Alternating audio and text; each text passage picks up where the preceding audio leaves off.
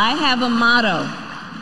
I eat and drink no for breakfast. Democrats are set to take control of the U.S. Senate, House, and the White House. This will go down as one of the most progressive administrations in American history. God willing, everything is on the table. You now can pass things without a filibuster threat. That's right. Oh, you'll regret this, and you may regret it a lot sooner than you think. You and I have a rendezvous with destiny. We'll preserve. Welcome back to the Ruthless Variety Program. I am Michael Duncan, joined here by my co-host, Comfortably Smug, and Josh Holmes. And what the hell was that? Ugh. She was honest for a second. She was like, so I drink, and then it all went downhill. Well, that's the first time I've heard that. What was she getting at?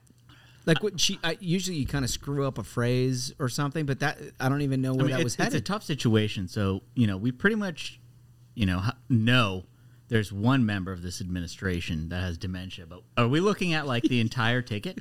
Well, so it's like, I think she's trying to say, like, she's tough and she can overcome all these, hurdles from... Is she like, what? I didn't get that at all. I drink, I eat. Is she smelling toast? Like, are we seeing a stroke, like, live in progress? You know what it is? What I think it actually is Kamala Harris. And we saw this in the Dem primary, right? Like, she's overcoached. She gets set up with these zingers, and she can never deliver them. She can't. Because she is not an authentic human being. Well, and the zingers, she works her way through her program basically by winging the arms. Yeah. Have you seen the arm wing videos? Yeah. And so a zinger, you can't give it a good wing. Right. Right? So she just has to go no wing, and I think that's what you get. She, like, she is... Like, I'd say probably, like, worse than Mitt Romney in terms of, like, being stiff. Not, you know what I mean? Like, she cannot land a joke. She can't relate to people. She's got a severe likability problem. Like, I've never met anyone who has the capability of being, like, a fairly articulate person like she is, who's less likable. Yeah. Like, she you see her on stage and she speaks and you're like, okay, well, I guess I know where she's going. Nobody likes it. I wonder if it's because she's not allowed to be herself. Because if I met Kamala, I'd be like, okay, I want to hear stories about you locking people up. You know what I mean? I bet she'd be thrilled. I bet she'd be thrilled. She'd be like, yeah, we threw these kids in jail. That was great. She's like, DAA, what's up? Yeah, but she can't talk about that. She has to talk about, like, I wake up, I eat no. Like, what is she talking about? I don't know. But we have a nice program today. Excellent program. We have a great program. We have a great interview. Ileana Johnson, editor-in-chief of the Washington Free Beacon. Well, this is an exciting interview. She's a Minnesota native. She is, and she's been sort of, her family's been a power player in Minnesota politics for a long time. But she is smart as a whip.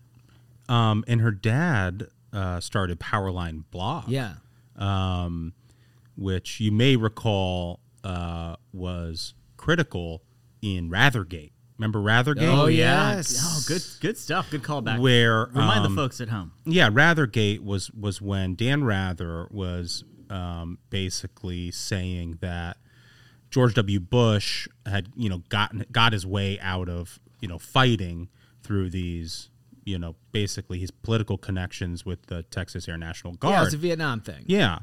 And Rather had these documents purporting to show that Bush had that a thumb had been put on the scale for Bush. Well, those documents were fake. Yeah, it was one of the first examples of serious fake news, because this is coming from a very it was CBS. Well, what it was the first example of in my memory, maybe there were ones before this, but it was the first example in my memory of the online alternative media universe, and that's holding the mainstream media accountable. And that's why I bring it up, because I think what she's trying to do is similar, and that is basically show people how the sausage is made in mainstream media, and what alternative or conservative media can do to shine a light on the stories that the mainstream media won't touch. Yeah, so it's good. She's great. Stick around for that. Great stuff. Fellas, before we get into it, I just got to say, we all watched football together on Sunday. Yes. Good games. I feel like we need to just do this. We just need to watch. Maybe we should do a program watching football because, gosh, I had a great time. Yeah, I mean, that Detroit game, the way it started off, where first off, they haven't won a game this season. They're playing the Rams. Yeah. Doing, pretty good this season, and they get a touchdown and instantly fake it. Yeah. Yeah, they It's had the incredible. onside kick and a fake punt and all that stuff, and we were laying odds on all of it. Yeah, I mean, well, because the Lions were getting 16. Yeah. And Jared Goff playing against his former team, the Rams, he's got a chip on his shoulder.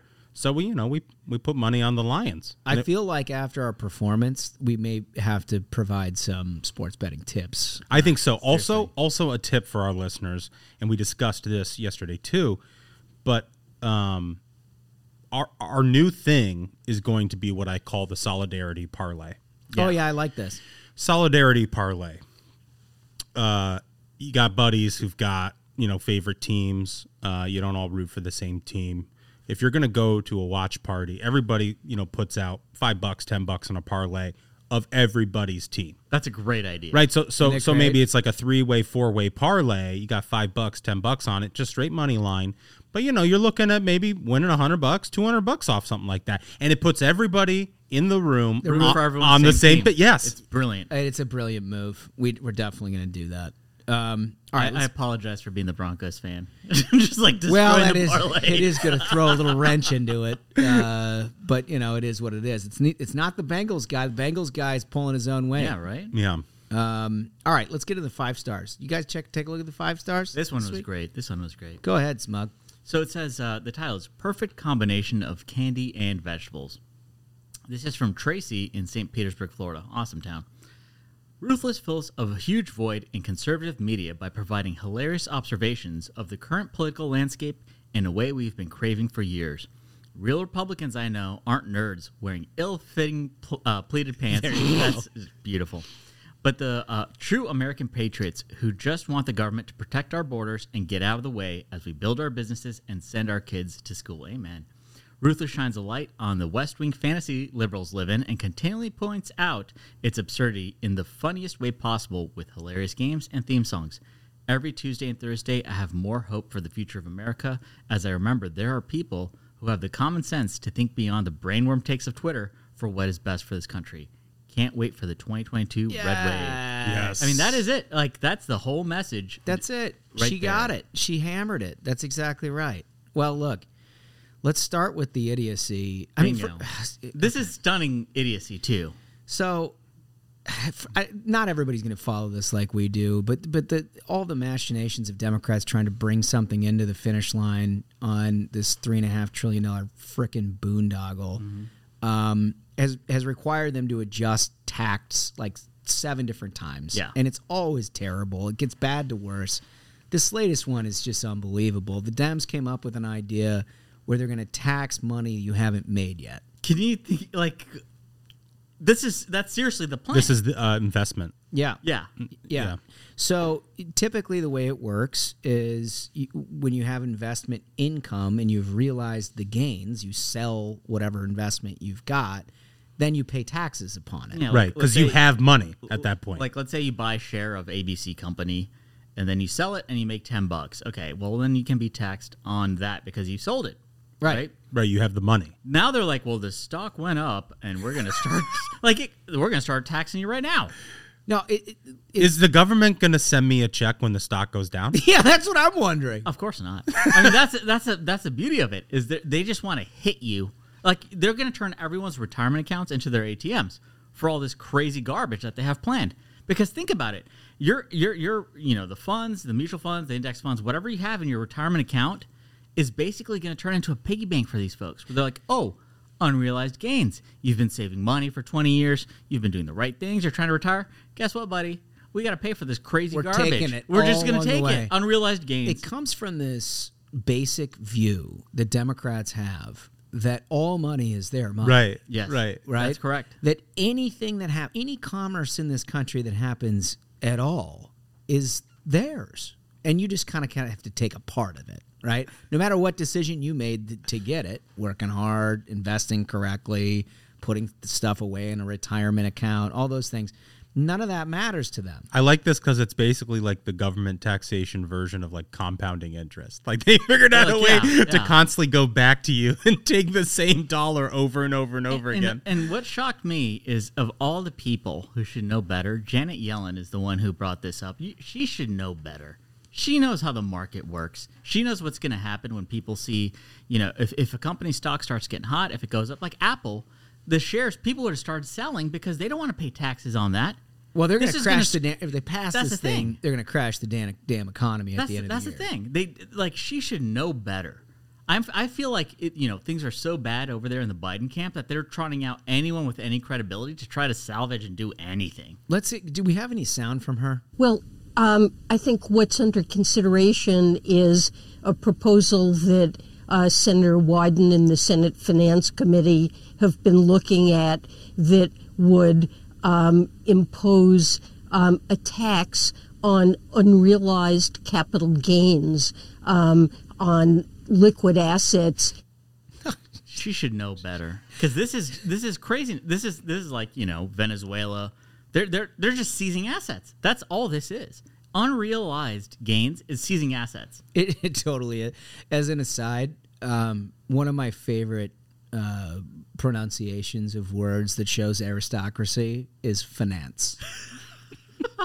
It's like Smug when he says Peloton. Yeah, not Peloton. It is finance. That's the correct. Oh, finance. It is. Oh, it's finance. It's the Senate Finance Committee. I mean, okay. If you ask me, it is. Yeah, no, it's very much up your alley. You're a finance guy, Yep, unquestionably. Unquestionably. Well, while they're trying to do this, everything's going up. That's the thing. Everything's going up, right? They're trying to confiscate all the cash anywhere in this country, no matter where it goes. At the same time, their bungled, dumbass economic policies has made everything go through the frickin' roof. The Wall Street Journal had this story about propane. Did you see this? Yeah. And this is, we warned everyone about this, and everyone, please pay attention, because this is going to be a huge problem. Yeah, it's a huge problem, but also they get back to your grill dads, pal. Yeah, I mean, like they say, exports have drained domestic supply ahead of the heating season, and prices have surged.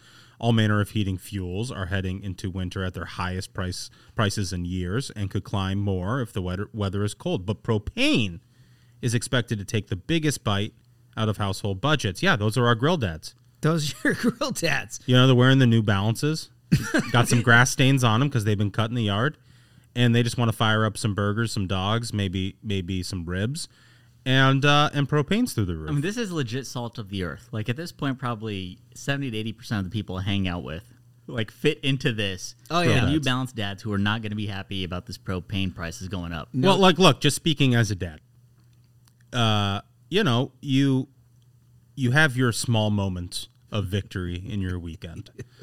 Especially when you have kids and you've got a lot of responsibilities and things you have to do.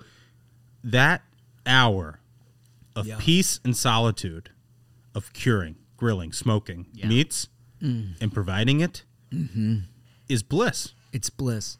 You have yourself a bourbon. Yeah. Maybe a cigar. Yeah. You're sitting out wherever you're sitting out. Yeah. By yourself with quiet. And without exception, everyone's wife is so thrilled. They're like, oh, his new hobby is cooking meat for our family. Food. He just makes the food. Right. He's super into it. But propane is basically the grill dad, version of the Boston Tea Party. Oh, yeah. It's this is our hill to die on. Well, we already saw that meat prices went up 150%. Yeah, it's insane. Chicken is up. Yeah. Everything is up. And now they're hitting you at the propane. Yeah. And the numbers is, look at this stat. The numbers they had is bonkers. So it says, even if this winter is 10% warmer than forecast, those who heat their homes with propane should expect a 29% bump on average, the Energy Information Administration said this month.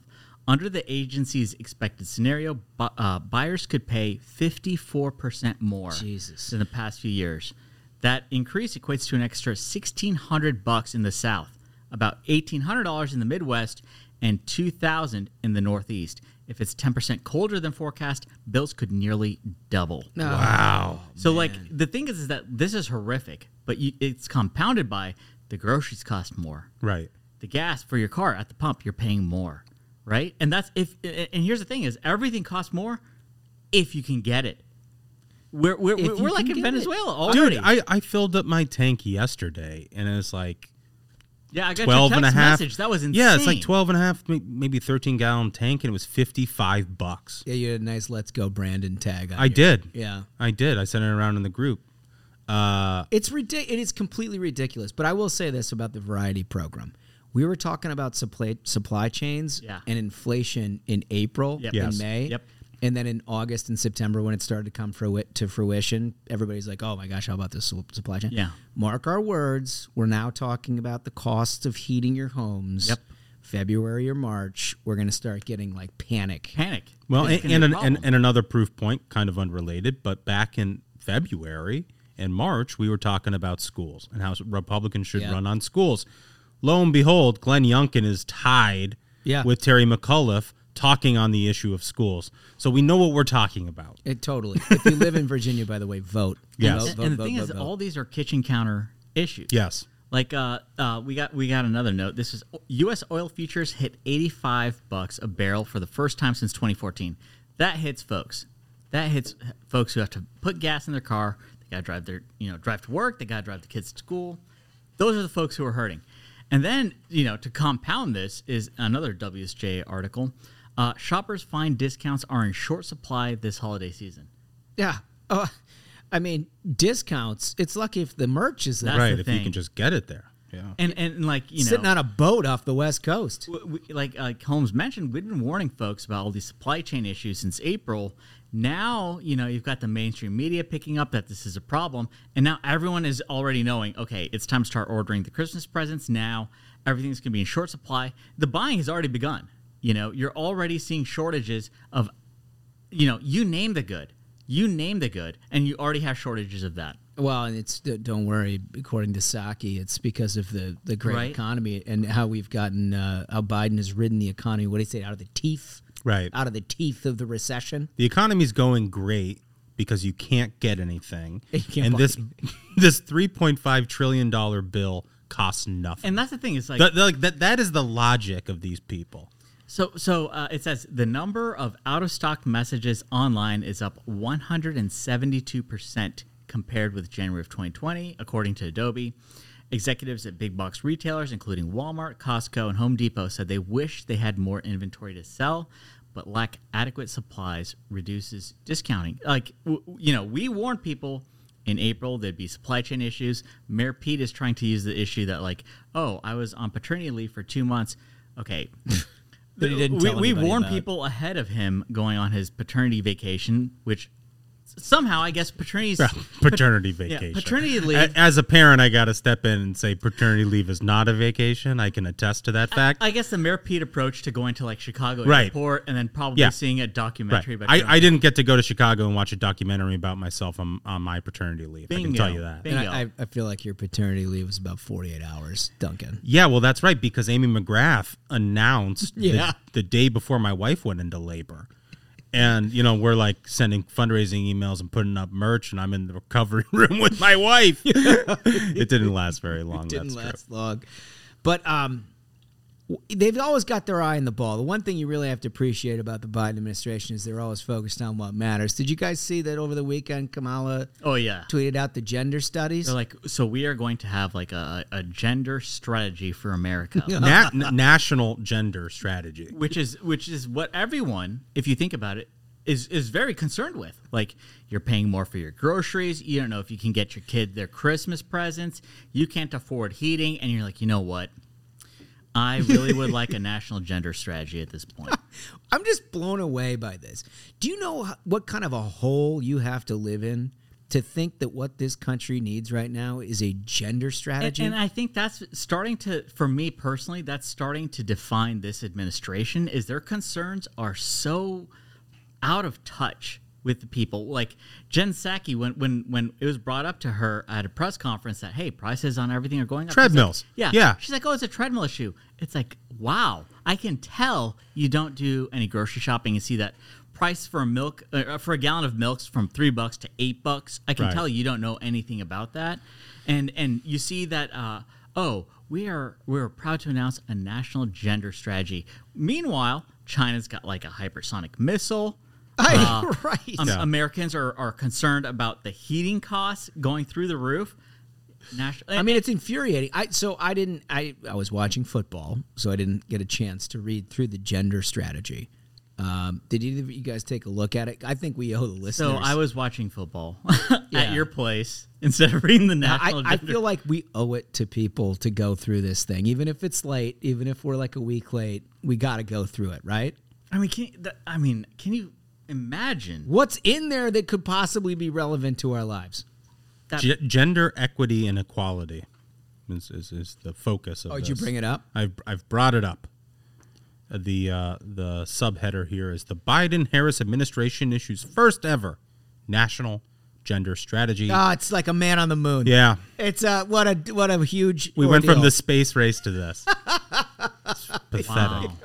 Wow. To advance the full participation of all people, including women and girls, in the United States and around the world. Including women and girls. Women and girls. In Afghanistan, maybe? They said women. That's surprising. Yeah, well, they identified apparently. They did say like the WMYN. That's shocking. Huh. Number one. But no, read that sentence again because it's very telling. All people, including women and girls. They're not included in all people. Oh, that's a special category, women and girls? They're going to be really surprised to hear that. Yeah. My wife's going to be blown away that she's not included in all people. That's amazing. Wow. All right, let's lighten it up a little bit. The next segment I think is hilarious. I've really wanted to talk about this. This is a classic barrel of the bat smug segment. It is. It is. It is. Okay, so we have a study, folks, that finds that 4 in 10 parents would ditch their kids and coach if they could move up to first class. I'm going to give just the facts right now. The survey talked to 2,000 adults with kids under the age of 18. More than 55% flat out said they dread the very thought of stepping onto an airplane with their children. Hey, same. Consequently, 9% say they would leave their child, regardless of age, in coach for a free chance at first class. Yes, that means they would even leave a newborn or toddler with a flight schedule. No, I don't believe that. I think it's all determined by the age of the kid, right? Like if you got a 14-year-old, a 15-year-old, yeah, you let him go. You let him sit there. Right, you can go to first class, but if you have anybody under 5, you can't do it. You can't. If for no other reason, then it's going to become a problem for you. You're not going to actually enjoy first class. No, you're going to be constantly looking over your shoulder like, oh, Jesus, what are they doing? So what I propose is there needs to be a new kind of like TSA pre-check, kind of situation where it's for youngsters who have demonstrated. I can't wait to hear they this. won't be loud on flights. Demonstrated. They won't cause any problems. Like some kind of testing criteria. What's the vetting process? If a child has cried, it's like 5 years. You know what I mean? It's like you get hit with insurance points. Like this kid's a wreck, right? If a child cries on a plane, number one, what are the parents doing? Why are you putting your kid on a plane? That's such disregard for other people. Now the child is crying, and they're like, "Oh, he doesn't like his, the pressure change in his ear." Why didn't you put your kid in a car and drive? Why are you doing this to us? Your child is not the public's issue. Like, unbelievable. We are not raising your it's child. The best childless man take. No, I recall. So, when I was a youngster, we went on numerous. I'm sure you were a real treat. Sounds like he's 85. Yeah, right. We went on numerous trips all across the world, and I knew a peep out of me on a plane, there's going to be trouble. My mother and father didn't even have to look at me. You know better. Nowadays, everyone just throws an iPad at their kid and they're like, this is your parent now. Watch your YouTube or your Netflix or whatever. I'm going to go do what I want to do. I will say. And that's why you get these kids like this. I will say, I have a 1.5-year-old. I've got a 4-year-old who he'll be fine on a plane. I'm not worried about it. Like he'll take care, he'll watch his iPad or something. It'll take care of it for an hour and a half, 2 hours. The little one is an absolute terrorist. Well, I like the little one. The little one reminds me of me. Yeah, so much. I mean, this kid, there is nothing. It's the reason I don't fly with him because I guarantee you he is going to attack something. Yeah. Right. I mean, there's nothing I as a parent can do to instill fear in this child. There's nothing I can do. It's incredible. He looks at me and dives off the couch. It's like I don't think it applies equally. But here's the thing: is I think, your children are extremely well behaved. Well, that's extremely nice well behaved. You saw them on a good day. Yeah. Well, I mean, they're little angels, having a great time on the trampoline while we're watching football. But there are so many instances of you get on a plane. I had an instance. I'm sitting in first class and someone's got their baby just like screaming. It's unbelievable. Like, you know what? I paid for a premium experience. I love when he says they got their baby screaming. like they were shaking the baby, being like, "Make this hell for me." I paid for a premium experience. Did you hear that? Yeah. If you can't control the child, it's not my issue. But you've made it my issue. You know? That's the problem here. Let me tell you something. Hopefully, it gives you a little bit of grace for these people. Nobody, no parent wants to be on that plane with that kid. But we here's the do thing it because we have to, because they got to see grandma and grandpa. You can either get in a car, or you get on Southwest. Just unbelievable. You get in a car, you get on Southwest. Like the zoo's on. The zoo is Southwest. Everyone knows this. You know, there's no rules on Southwest. So You please, get in the car, you get on Southwest. please, That's you the know, best jump on take. Southwest. Unbelievable. All right. Let's move on. That's That was good. all right. So, have you guys seen this Brandon's Revenge? Apparently, over the weekend, the Let's Go Brandon that we've covered pretty extensively on the program. Yeah, F Joe Biden. Yeah. It's the whole F Joe Biden. It's thing. gone mainstream. So for our listeners who are not familiar with this wonderful situation, there was an instance where, across the country, F. Joe Biden is chanted. Whether you're at a college game, at a show or anything, F. Joe Biden is chanted. And I think it was on ESPN. Yeah, the NBC Sports. Yeah. We've got some audio here. Just such an unbelievable moment. Brandon, you also told me, as you can hear the chants from the crowd,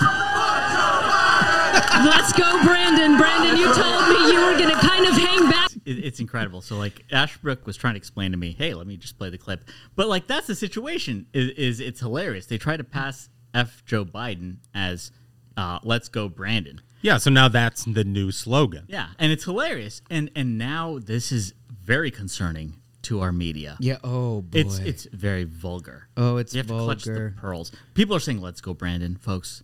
The Washington Post reports that Biden's critics hurl increasingly vulgar taunts. They're saying, let's go, Brandon. I mean, can you imagine?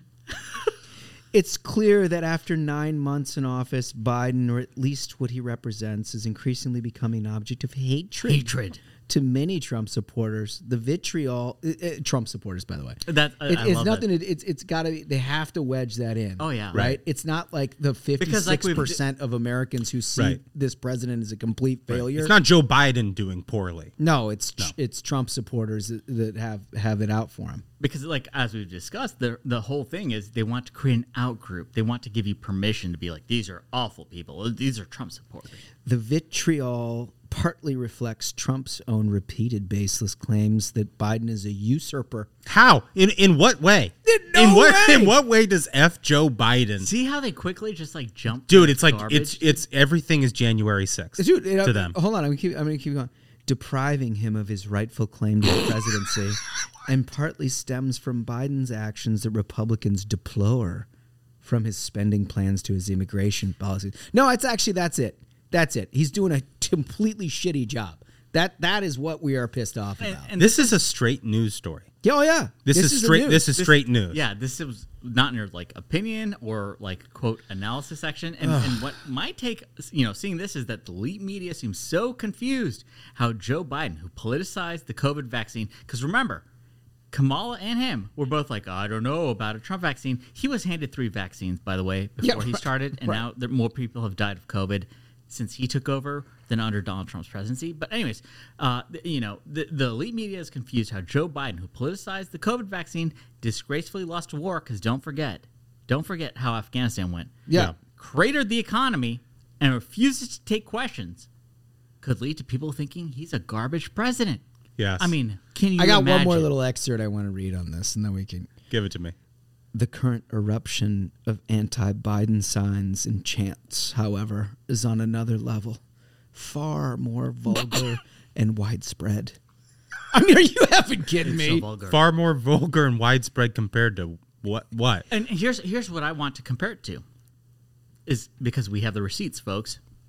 This is from the Detroit Metro Times. It says Detroit's "Fuck Trump" graffiti pieces will give you hope. So when they're saying "fuck Trump," it's art. When we're saying "let's go, Brandon," this is a shocking. vulgar. Shocking display of vulgarity. Dude, you remember that woman who flipped off the Trump motorcade and they turned her into a national hero? Yeah. Yes. Yeah. Well, it gets worse. It gets worse. Stephen Miller, Red Steez on Twitter, pointed out, she got elected to a position in like Loudoun County. Oh, Loudoun County. Loud. Yeah. Unbelievable. Yeah. I mean, it doesn't surprise me, but yeah. Wow. It's just incredible. And I mean, to say nothing of the hats at the Women's March. Right? Oh, yes, absolutely. Nothing vulgar about those. No, that's not vulgar. That's empowering. Uh-huh. And you've got comics who are holding up effigies of a beheaded Donald Trump. Well, this could be interpreted as art by folks. Okay, let's be serious. I mean, it's become very obvious how much the media is in the tank for them, but that they're trying to say, let's go Brandon. Like, they're trying to use all their buzzwords. This is treason, or it's white supremacy. Well, they also cover all of this like it's a foreign exchange program, right? That they're walking into uncharted territory full of Martians. That they're like, look at these people. Like, this is from Jessica Taylor. Oh yeah. She tweets. Oh my God. She tweets that she's from Tennessee, and she says that when I was home in Tennessee last month, I was shocked by the number of F. Joe Biden signs I saw in houses in the yards where children could see them. This is supposed to be the Bible Belt. Oh, yeah. I mean, you got to love the pearl clutching. Like, when I said at the same time, journalists were like, wow, this is incredible art. It says F. Trump. Everyone should see this. Meanwhile, like SNL every weekend is pushing the same message. And they're like, wow, children could see an F. Joe Biden sign. Meanwhile, like, have they forgotten about the past 4 years? Have they? And most of these journalists that we have now are essentially just like bloggers in Brooklyn, who've never left their bubble. Forget about how they were like, oh my gosh, George W. Bush is Hitler, and there's effigies of hanging him in front of the White House. Very normal. But come on, let's go, Brandon, guys. You can't do that. I think even beyond the hypocrisy of it all, these people are so stunned to find out that when you try to take their money. Mm-hmm. Take their jobs, shut down their schools, eliminate their employment, take away their livelihoods, tell them that the border is open to allow legal immigrants to come take their jobs. Bingo. Like, all of these things, they're shocked to find out that people are angry about. Why can't they just be polite about it? It's stunning. Right? That's their point. Stunning. Why can't these Holmes, it's the Bible Belt. Oh, you're not allowed to criticize the president if you're a Christian. Oh. Of course, we can shit all over Donald Trump for 4 years and call him anything we want and lie about him, but heaven forbid you say F. Joe Biden, because that would be beyond the pale. Can't imagine. And me as a blogger in Dumbo, I'm not a Christian, and I love when they try. But I'm going to apply your logic to your actions. Because those rules only apply to you. It's just incredible. You know what I mean? Yeah. It just drips with so much disdain. These people are incredible. So, just transition quickly to the border. There's a caravan of 3,000 migrants carrying Biden for all banners towards the U.S. border. And that is so telling, folks. So telling. Who'd have thought during a Dem primary, if every candidate on stage raises their hands and says, hey, anyone who enters the country illegally, I think, should get a wage and free health care. Yeah, we're going to decriminalize border crossings, and everyone raises their hands, and then they're shocked by this. The level of out-of-touchness here is so amazing. Did you guys follow this back and forth about whether Biden's actually been to the border? Oh, yeah. Psaki was like, oh, yeah, he was there back in 2008. Yeah, I think we have some audio. Why did President Biden say he has been to the border? Well, Peter, as you may have seen, there's been reporting that he did drive through the border when he was on the campaign trail in 2008, and he is certainly familiar. What is it, a fucking Taco Bell? That's the funniest thing. No, I'm serious. She really thought that a was drive-through? something that you should tell people. A drive-through. Well, I'll have the number 5. I want the Mexican pizza, a couple of soft tacos. He drove through there 13 years ago, and that's going to give him a sense of what's going on today in his presidency. I'd like the cheesy, beefy burrito, please. It's incredible. Some nacho cheese. He drove through the border when he was on the campaign trail in 2008. Absolute expert. I mean, I think he can completely understand the issues that we're facing, where we have a record level of arrests, which means how many people are getting through that we're hitting these record levels. And they're now marching with Biden banners. And extra bonus, I heard a story, actually, about Richard Nixon on Election Day, crossed the border, got tacos in Mexico, came right back. That's how he celebrated his win. Isn't that nice? Is that, you know? You are a Nixon man. I am a Nixon man. Top 5 president easily. That's awesome. So you guys want to be furious about a couple of COVID stories? Always ready for that. This first story, it comes from the Daily Mail. A father says the Florida school tied a mask to his 7-year-old daughter's face for 6 weeks of school. Said he thought she was medically exempt because she has Down syndrome and is nonverbal. So clearly that makes a big difference if somebody is nonverbal and they have something tied to their effing face. That makes me like violently angry. I mean, who does this to a child? Jeffrey Steele said he was shocked when on October 7th, his daughter Sophia stepped off a school bus in Indian Harbor with a medical mask tied tightly to her face with a cord that's strapped around her head. My God. Who are these monsters? That's exactly it. Who are these monsters? I want to know, I just don't get it, guys. I really don't get it. I understand people process things differently, and obviously liberals see COVID in a very different perspective than those of us on the right of center.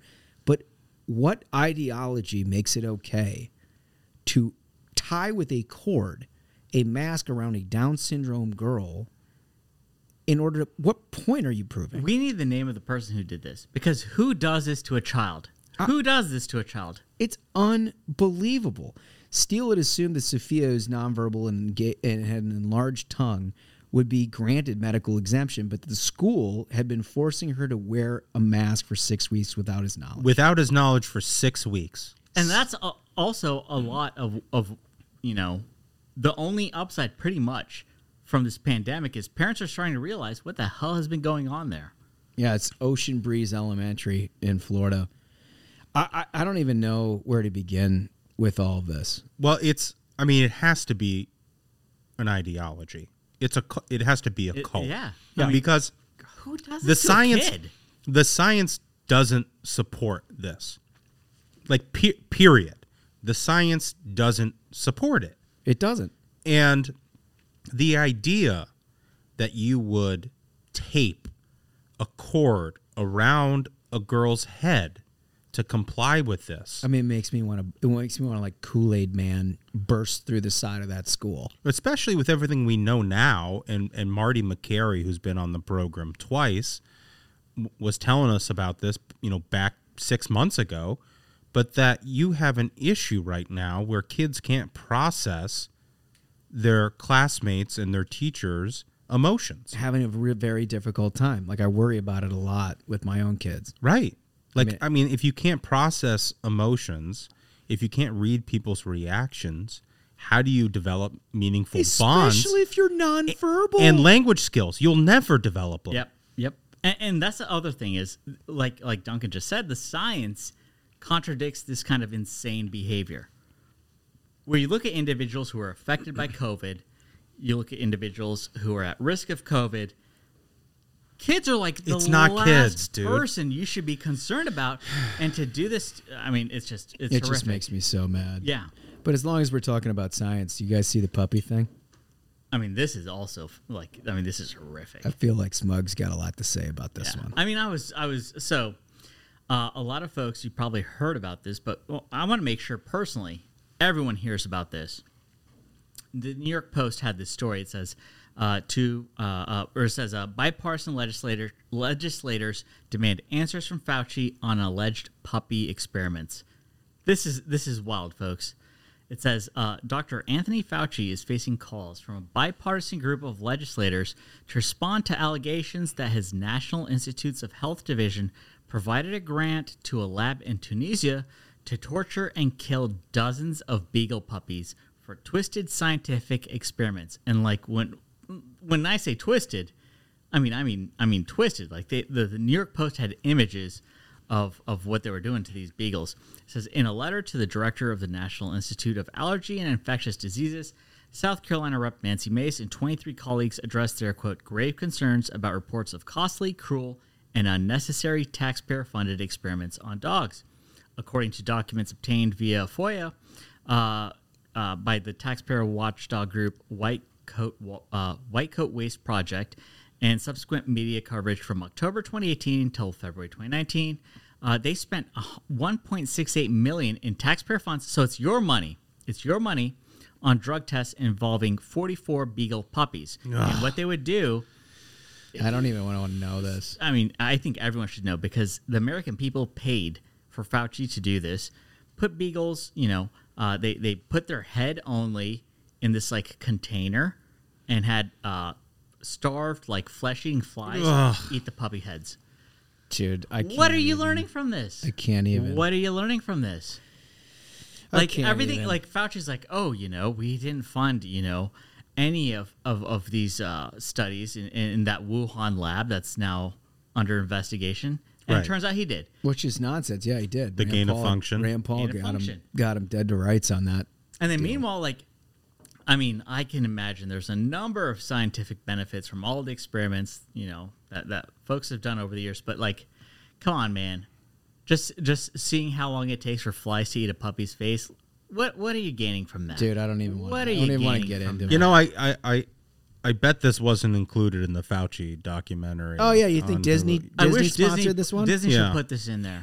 Yeah, that'd be good. I think what is it? What's the dog? Goofy? Yeah, right. Put him head first in there, and Fauci's like, what? Let's put the flies on his head. Let's get Goofy's head eaten off and see how that works. Unbelievable.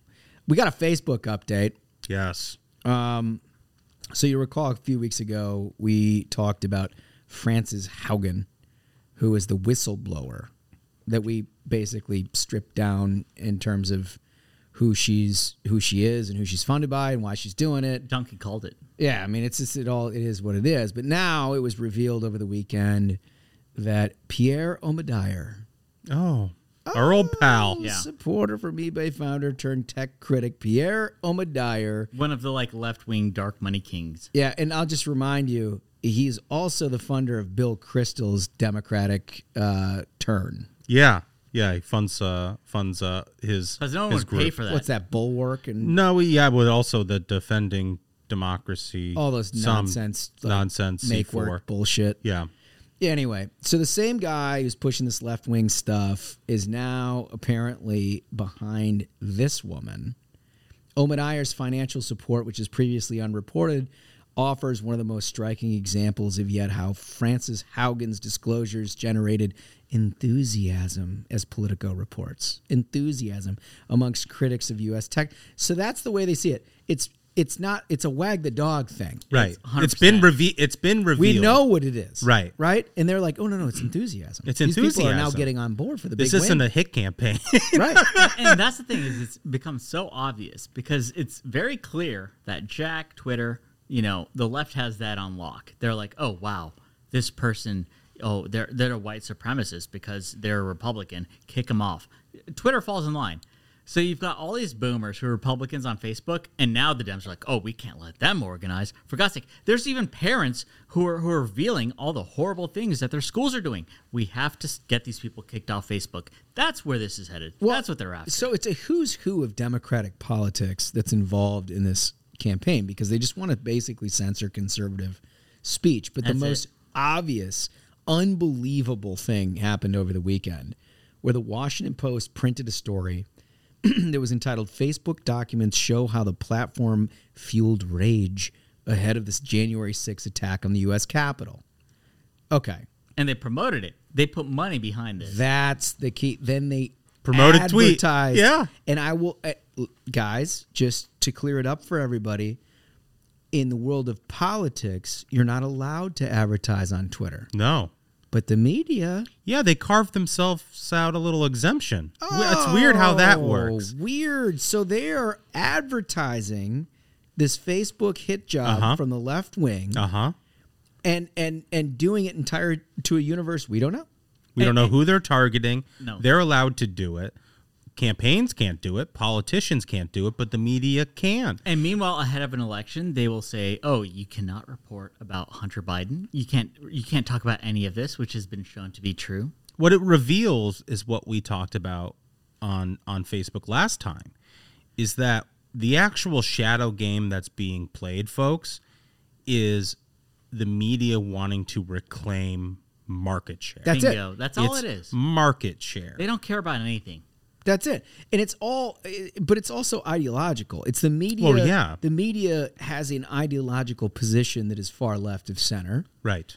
And they want the only eyeballs to read any information to read it from them. And But those two things are related, because if they feel like if they can take down the internet, if they can take down Facebook or social media writ large, they control more of the traffic on information. They control more of the info flow. So it's commercial and ideological. Totally. Because we know that they're ideologically crooked, right? But if they can control the info flow by destroying the competition, they fulfill a commercial need as well. It's just incredible. It's incredibly transparently and transactional. And if I could give my like base takes, it's important to remember that this focus on Facebook instead of TikTok, which is a Chinese social manipulation tool, which we've learned has direct contacts with the Chinese Communist Party. That's precisely what the Chinese government would want. That's what they would exactly want. What they want. Dude, and TikTok is probably the easiest way to completely melt your brain. Yes. Having seen some of this content, it's basically like financial pyramid schemes. It is. There's so many scams on there. Yeah, or it's college chicks dancing. College chicks dancing, or people with something to sell you that shoehorn their pyramid scheme into some meme format. And what's you know? really nuts is... And read the caption for more. While I do this dumb dance. Right. And the Wall Street Journal had an article that if you use pro-China hashtags and slogans on your TikTok videos, it gets promoted. Oh, yeah, you end up in Discovery tab or anything. Think about that. Well, listen, it's not even just TikTok.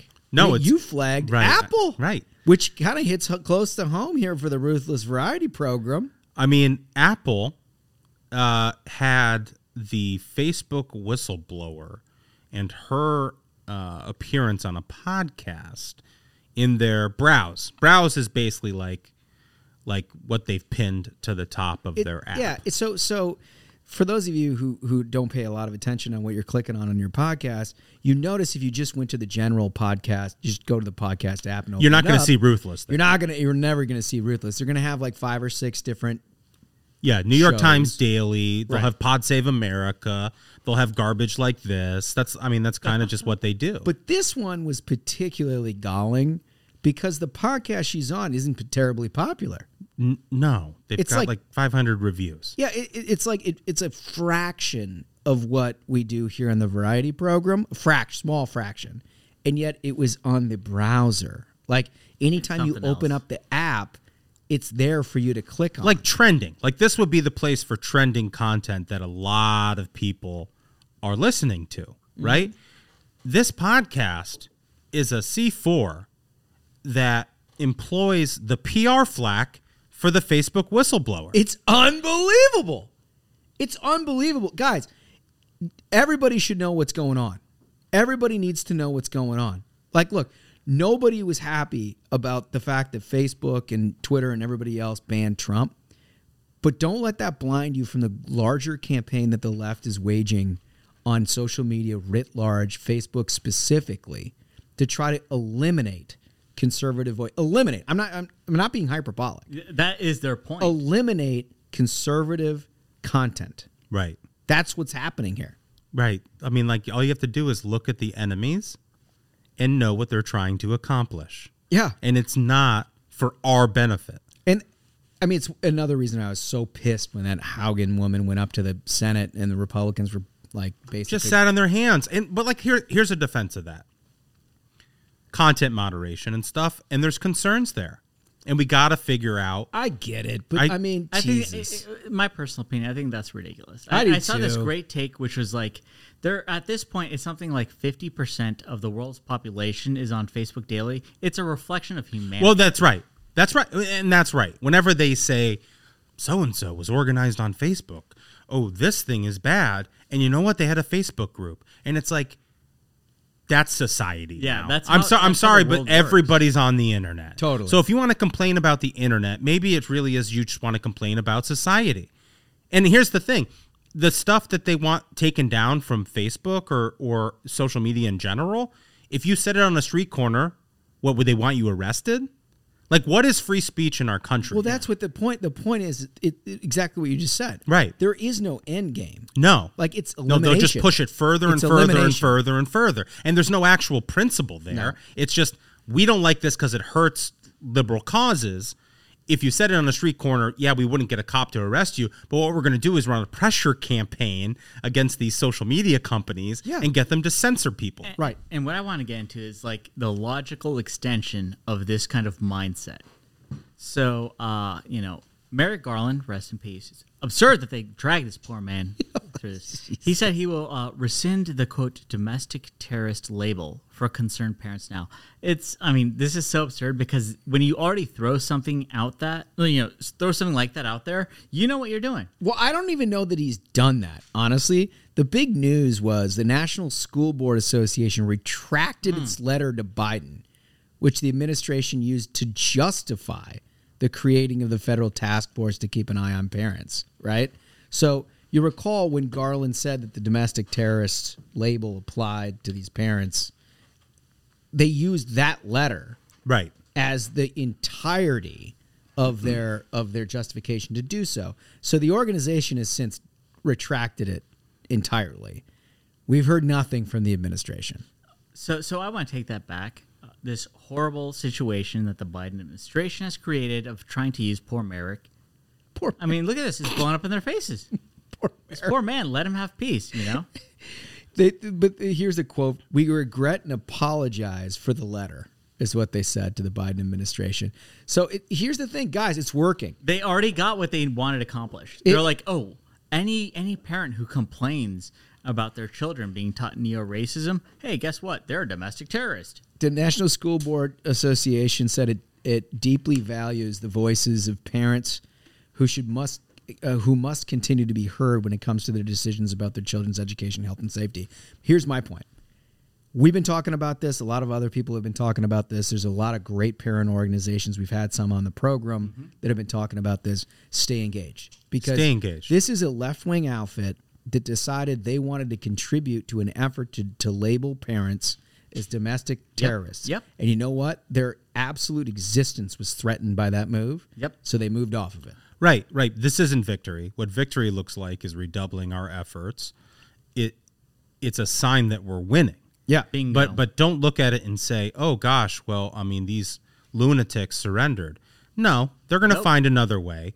All it shows is they got caught with their hand in the cookie jar. Yep. We have to redouble our efforts. We have to stay vigilant because these people are lunatics who hate us. It's clear. If you're going to go into the Justice Department and say, like, spy on parents, nuts. they hate you. It's a simple. They hate you. They 100% hate you. They hate you. And you know what? I think that leads perfectly into the next topic. Virginia is this close. Let's go. It Yes. totally is. There was a report out of the Richmond newspaper that talked about the governor's race and said that, quote, something happened in the last few weeks among suburban women. Youngkin's connecting on education, jobs, and the economy. Oh, wow. Think those issues are important? Oh. It's not the national gender strategy? It's not the so they've had Stacey Abrams and they've had Kamala and they like sent the message to the black churches and they're real worried about like base Democratic turnout. Yeah. Meanwhile, like anybody with a pulse is looking at this set of issues and they're like, holy cats. Dude, look at the crowds that Youngkin is getting. I've seen these pictures from these rallies. They're massive. Yeah. Yeah. It's happening. They had Barack Obama down there. Listen to what his quote was. We don't have time to be wasted on these phony, trumped-up culture wars. Oh, he got trumped up in there. Fake outrage and the right-wing media peddles to juice their ratings. Really? Is that what? Because I got to tell you, it has nothing to do with media. I know these parents. They live in my community. They're actually pissed. And also, it's pretty rich coming from someone who's got like millions of dollars in a deal with Netflix. Like, has anyone asked him to weigh in on the Chappelle special? They won't ask him. Yeah, guy's got a multi-million-dollar production There you go. deal. I mean, if nobody's calling on him to step down from Netflix. 100%. It's really weird. But yeah, I mean, to your point, Holmes, you know, I live in a pretty liberal part of Northern Virginia. There is one McAuliffe sign. One. Can you imagine putting a McAuliffe sign in your yard? Ugh. I mean, think about what a deadbeat you got to be. It's an advertisement to say I hate my own kids. I hate my kids. I'm totally down with the dude who ditches his wife delivering my child to go to like a fundraiser. That's what T-Mac did. It's basically what you're saying is I work for McAuliffe or the Democratic Party. Pretty much. Right. I mean, you're so pathetically cowed by these teachers' unions that hate your guts and have mistreated your kids. I mean, I think if you look, my message to you, my neighbors, people in our community, I don't care how liberal you are, my message is very simple. Nobody has to know. Nobody has to know. No. You get in that ballot. Pull that lever. You pull that lever for Glenn Youngkin, and then you go to your friend group and you say, "Oh gosh, it's really sad about Terry." Lie. Yeah. I don't care. Lie. I mean, that's the thing. Lie. Like, you're gonna go out, you're gonna pick up dinner for the family, right? And vote on the way. Yeah. You vote for Glenn Youngkin. You go for Glenn. You pick up Chick-fil-A. You don't have to tell me. And nobody knows. Nobody has to know. And you just let your family know internally that you've preserved their education. Yes. Yeah. And they've preserved your livelihood, and you've taken care of business. Yeah. Despite your family. And you know what I love is this statistic. It says enrollment in Fairfax County's public schools continues to dip, having now fallen more than 10,000 students since the onset of the pandemic. Parents have had it. And it's the saddest statistic, because what it means is these are people that have great means themselves, and they're able to go take them to public or private school. And, you know, people not everybody can do that. And right? that's why school choice is so important. That's why school choice is so important. It should not just be for the rich. It should be for all kids out there. That's right. One other thing on this, on parents, that Signal poll of the Virginia governor's race, which has it tied, parents of K through 12 children, Youngkin 56, McAuliffe 39. Wow. You love to see it. God, you love to see it. That's so good. That's so good. All right, so we've done a lot of great work here. I feel like we got a lot of meat there. Yeah. Let's play a game. We should play a game. Well, we're going to play Dem or Journo. Let's go. Let's do it. Let's hit that music. Dem or Journo, Dem or Journo, Dem or Journo, Dem or Journo, Dem or Journo, Dem or Journo, Dem or Journo, nobody knows. I still say it's just a little long, but it's a good theme song. It's good. It got everybody involved. I like it. It builds. It's a quality song. Could have used another verse. Just make it forever long. Okay, so we're going to play Dem or Journo. And Smug, why don't you tell our listeners the rules if they're a new listener to the program? Certainly. So our judge and jury is going to read 4 tweets. And it's up to me and Mr. Holmes to decide which is from a Dem operative and which 3 are from journalists. Quote, journalists. Yes. Yeah. It's very good. I'm ready to roll. You got it correctly. I'm so ready for this one. So, Biden did this CNN town hall. Yeah. And he made a hand gesture. And this hand gesture, where the thumb and the index finger are connected in a circle. Oh, is this the one that we investigated? Yeah. Yeah, there's this. Is this a alt-right white It's a statement of white hate. Like, power. you've killed multiple people when you do this. We heard this a lot for 4 years. Yeah, we did. That when people's index finger and their thumb touches, it makes a circle. They're a Nazi. 99% of the world think that's says okay, but the rest are journalists. That's right. Well, so we have 4 statements here. That's pretty funny. That's pretty funny. We have 4 statements here about that controversy. Oh, just that one in particular? That's good. Yes. Because it was so bananas. And we have to figure out who the operative is? This Yeah. is tough. This is going to be a tough one. That's right. Oh, my gosh. Okay. Okay. Statement number 1. U.S. President Joe Biden's hand gesture at a CNN town hall in Baltimore did not indicate white power. He made the hand gesture while saying corporations pay 0 cents.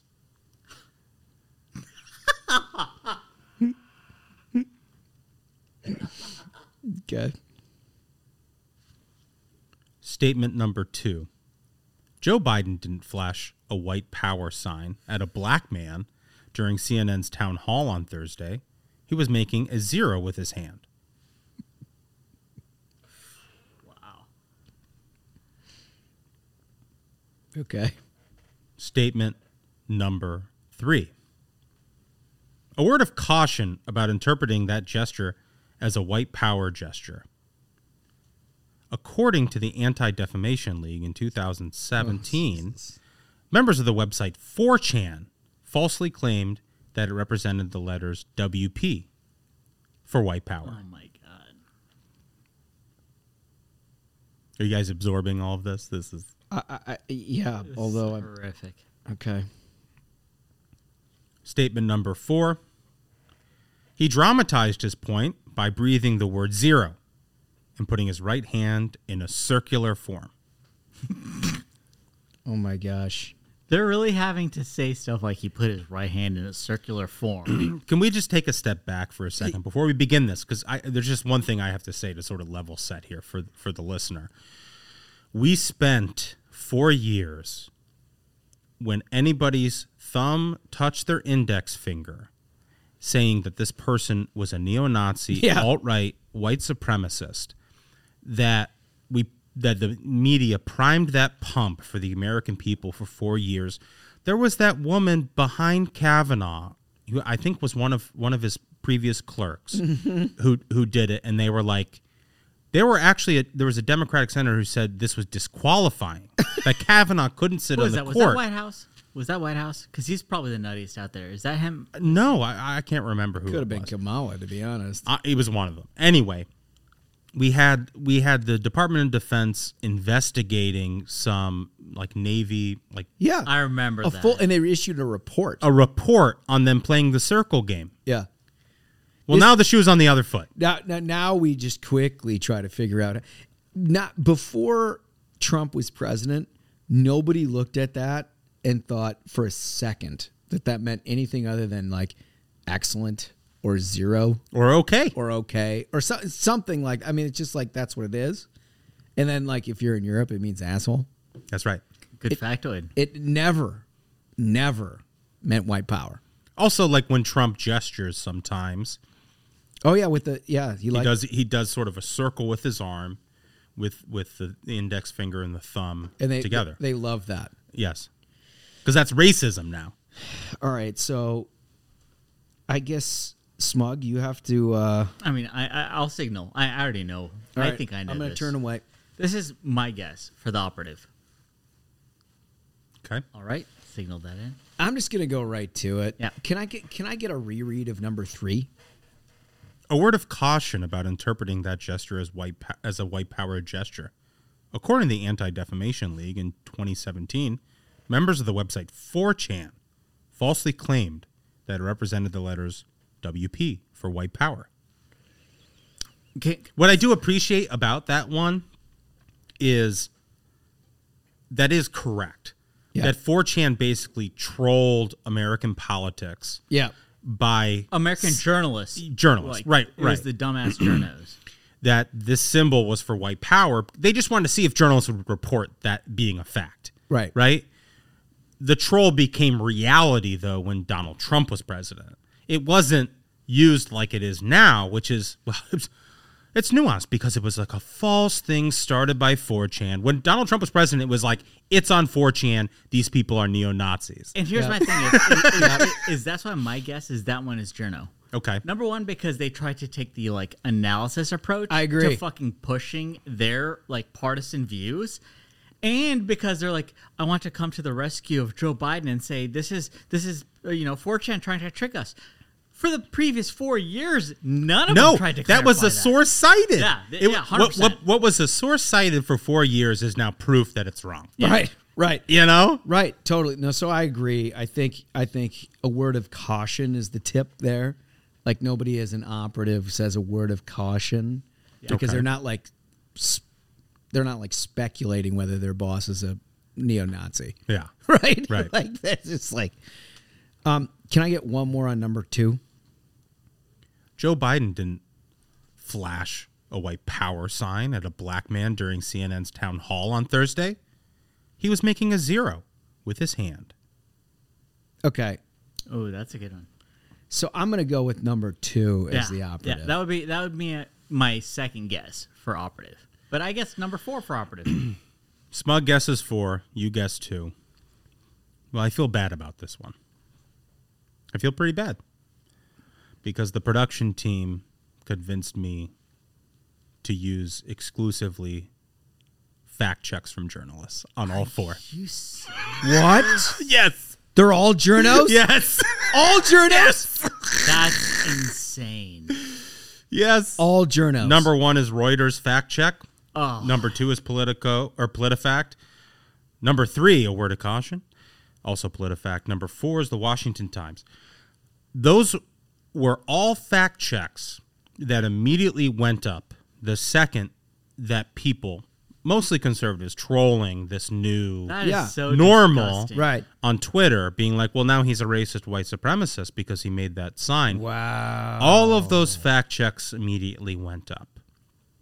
Well, that's like so infuriating. Like, Smug, look at this. we were hoodwinked. Bamboozled. But in a good way. I am so I felt bad about it, but you proved a point. I think it was useful. You proved a point. So, like, it's horrific. Like, look how in the bag they are. It's incredible. Let's get to this interview. Yeah, let's do it. Ileana Johnson, here you go. I want to welcome to the program the editor-in-chief of the Washington Free Beacon, Ileana Johnson. How are you? I'm great. How are you? Thanks for having me. Sure thing. So, look, you have obviously a ton of experience working in media. Fox, New York Sun, National Review, Politico, now the Free Beacon, and you have a podcast. So I'm just sort of curious, what your opinion is of, basically the state of the media industry as you see it today. Let me talk just a little bit about the changes I think I've seen. I started at the New York Sun, I started in 2006, and I started at Fox in 2008, which where I was for 3 years. I wasn't at the Sun for that long, but I've worked in print and television and then online at Politico and the Beacon. And I don't think I have unique observations, but what I saw, I think, covering the Trump White House was that at Fox, like the hobby horses, media bias, left-wing bias, this and that.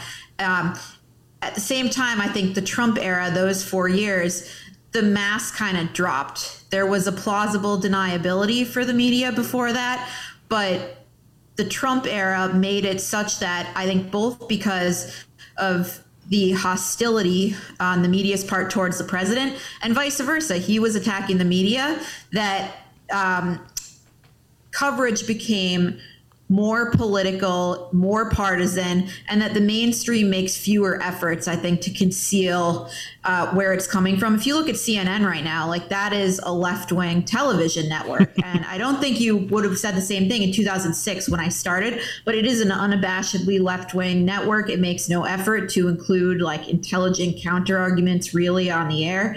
And so going to the Free Beacon, I felt kind of like we're riding the wave here. All media is going to be the Beacon. And I know these people are partisan because we are we are I would say ideological, not partisan. We are an ideological media outlet, and I know them when I see them. I know what the Times is doing. I know how to do it. So that's, I think, the major change, which is less of an effort to pretend that you're even-handed. In fact, there's like conversation about we shouldn't be even-handed. We should be seeking justice. Like that's an open conversation that's happening right now. And And I think it's useful. Like I'd rather everybody be transparent about where they're coming from. Yeah. So I got to read this quote to you from Brian Stelter of CNN's Reliable Sources. He'll typically do on that show this big wind up where he asks a lot of questions to the audience as if that is a question and not just his opinion.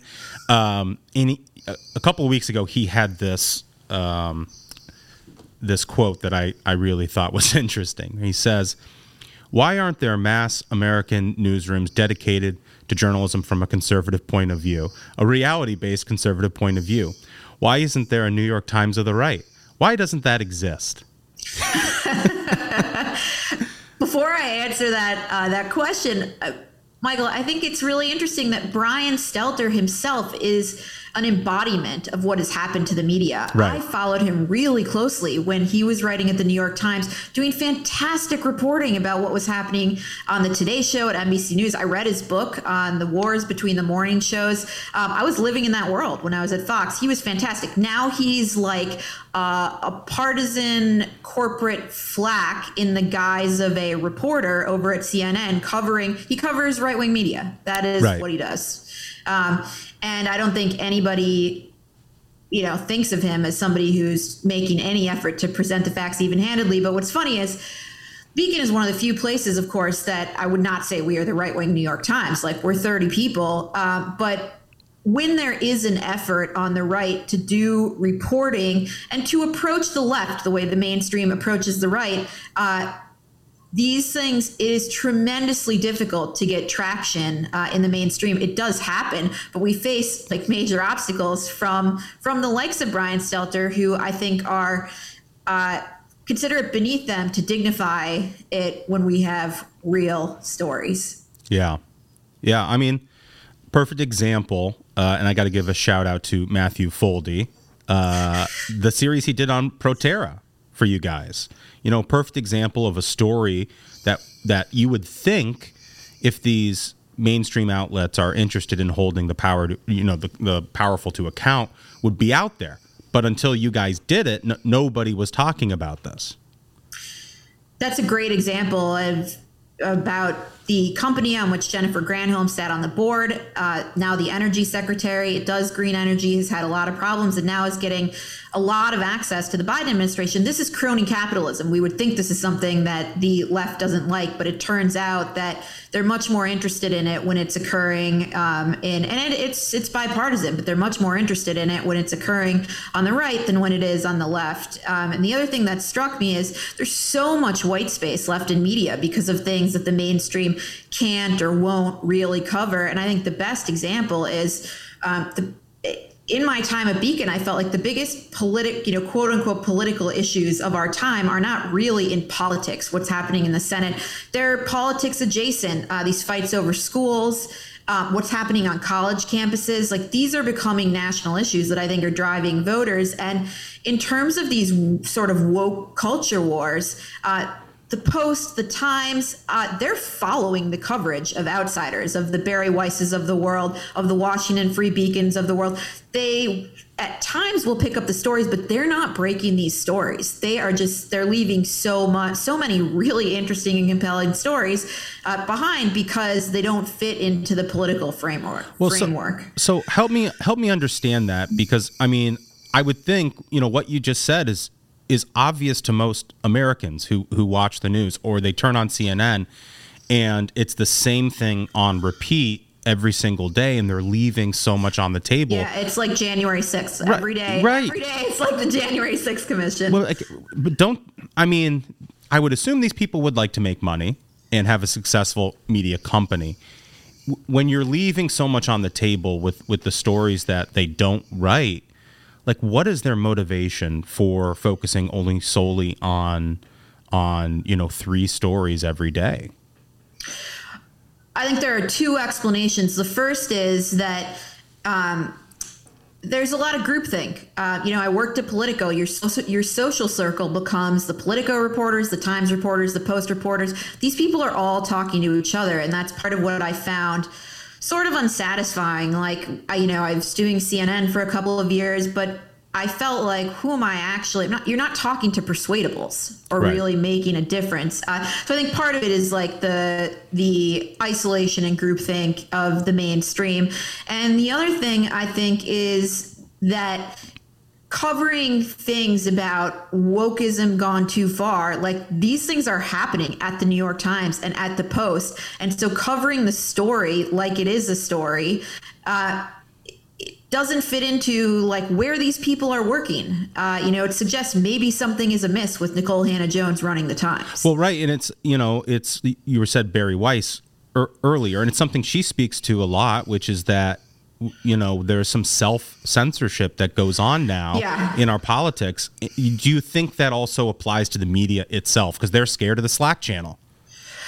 I absolutely think it applies, and I will tell you, I guest wrote Playbook one day. I can't remember when, maybe like right before the new year, and then Ben Shapiro did, and there was a big uproar. I remember this. And oh my God, nobody can stand it. And somebody over at Politico said to me, that the staffers who were in tears about Ben Shapiro writing for Playbook pointed to me as, well, we didn't have a problem when she did it. And I said to this person, like, of course I didn't have a problem because I didn't say my opinions in that. And I'm conscious of like, if I'm going to go into Politico and say my opinions, like that will not really be tolerated. But I am careful, of course, when I'm doing something for the mainstream, like I'm just reporting the facts. And there is a difference. What I'm amazed by is that the other people who say they have a problem with Ben Shapiro and not with me, like don't acknowledge what the difference is here. Oh, man. Yeah. So I got to ask you a little bit more about Matthew Foldy because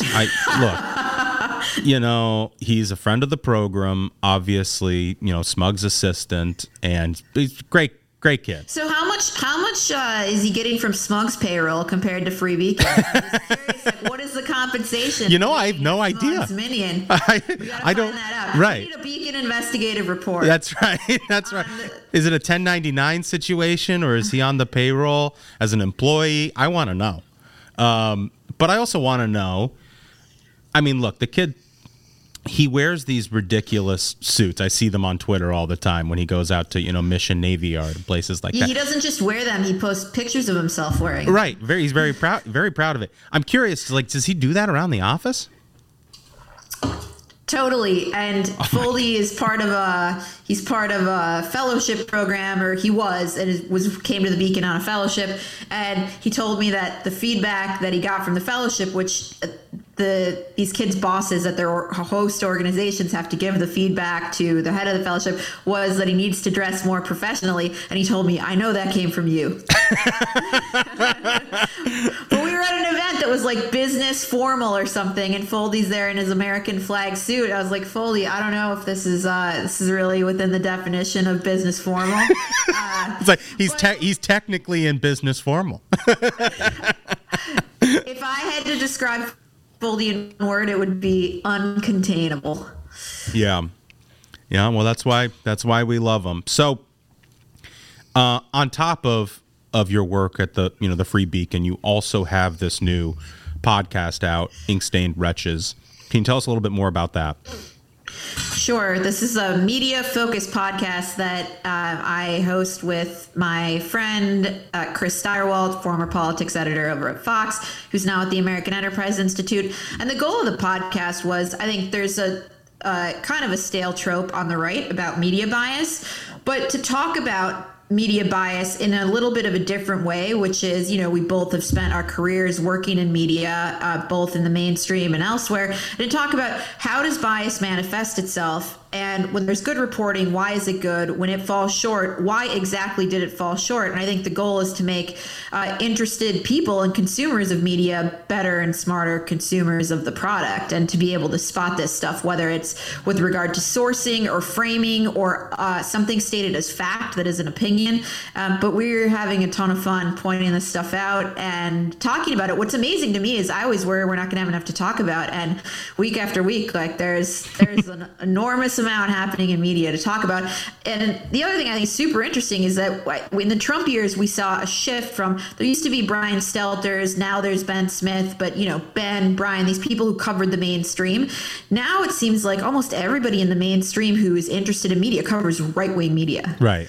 And there's very little coverage or scrutiny of the mainstream. So that's what we're trying to do too. Well, yes. So these quote unquote media reporters have become more of just like a protection racket for their own publications, and not criticizing the media that their colleagues do every day, but the quote unquote right wing media that doesn't carry the same water. I mean, what I love about that, and we do it a little bit on our show periodically, just because as people who've worked in politics for a long time, we've seen all the tricks, right? And the one thing I love pointing to as a sort of a peek behind the curtain into the way that bias manifests itself in media is the proliferation of this thing called analysis, right? Where we're not doing opinion journalism, we're not doing straight news.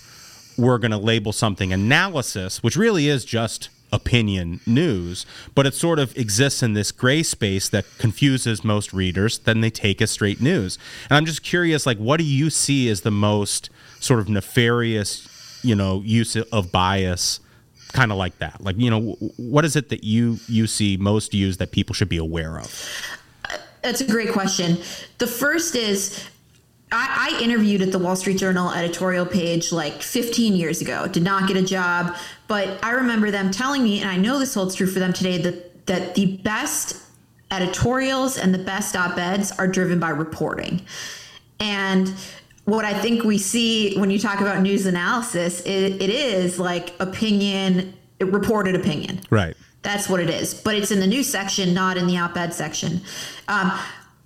Two problems that I think are worth talking about. The first is the way a set of facts is characterized. So I read an article in the New York Times last week that said critical race theory is the belief among, interested parents and others that the country's racial history should not be taught in schools.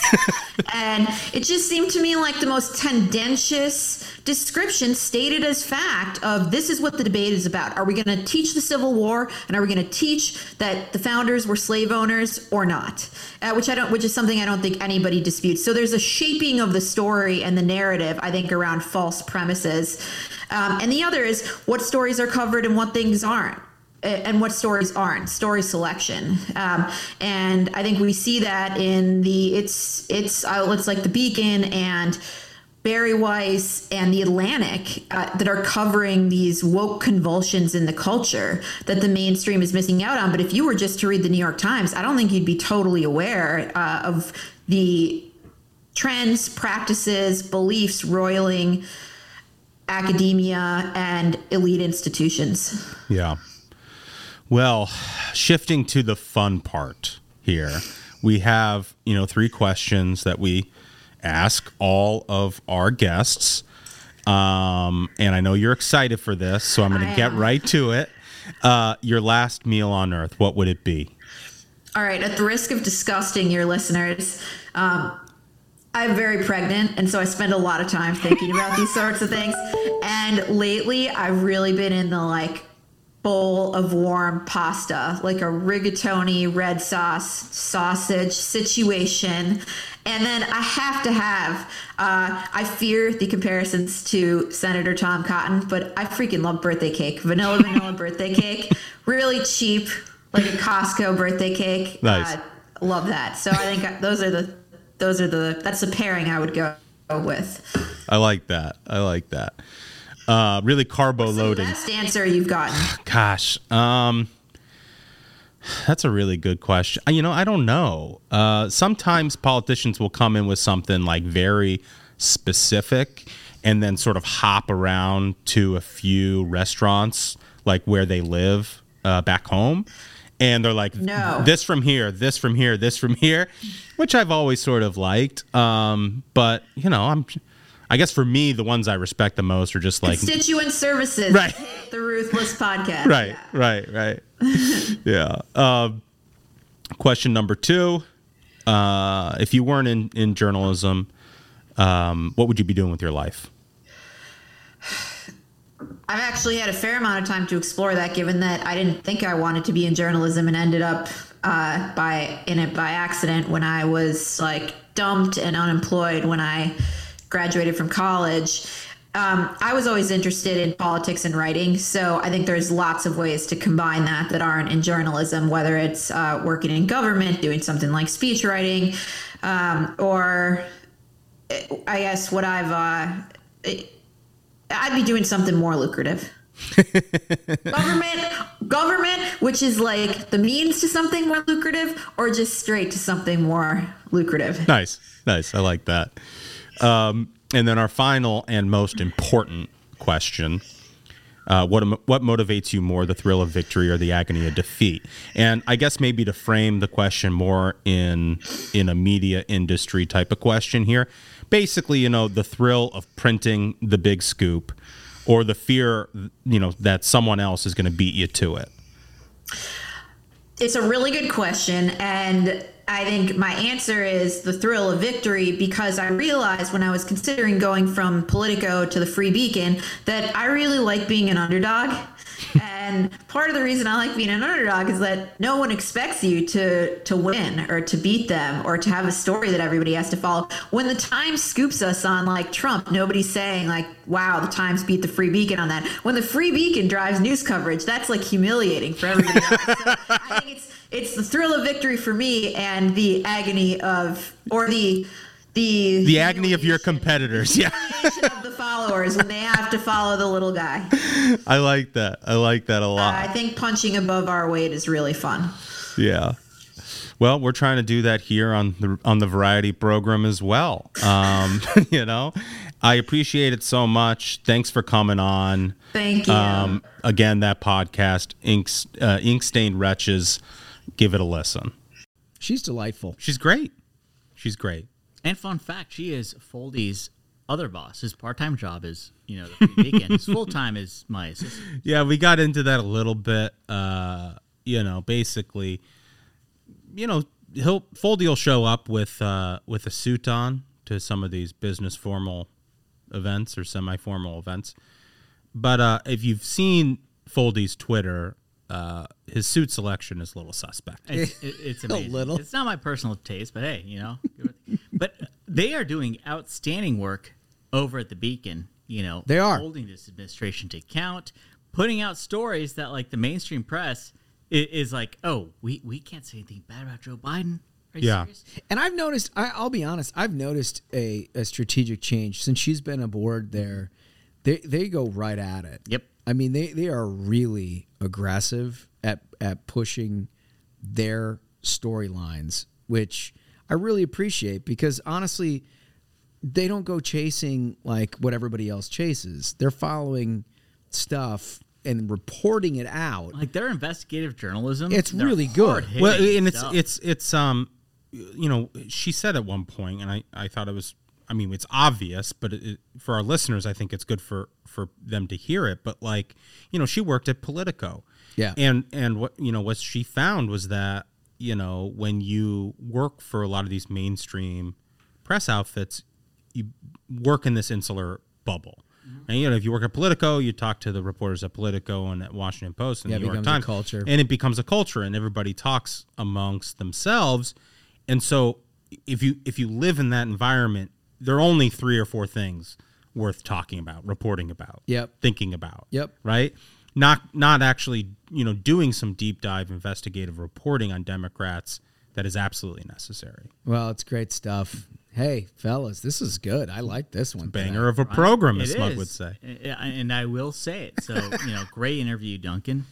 Another banger of an episode, folks. So, until next time, minions, keep the faith, hold the line, and own the libs. We'll see you on Thursday. Stay ruthless.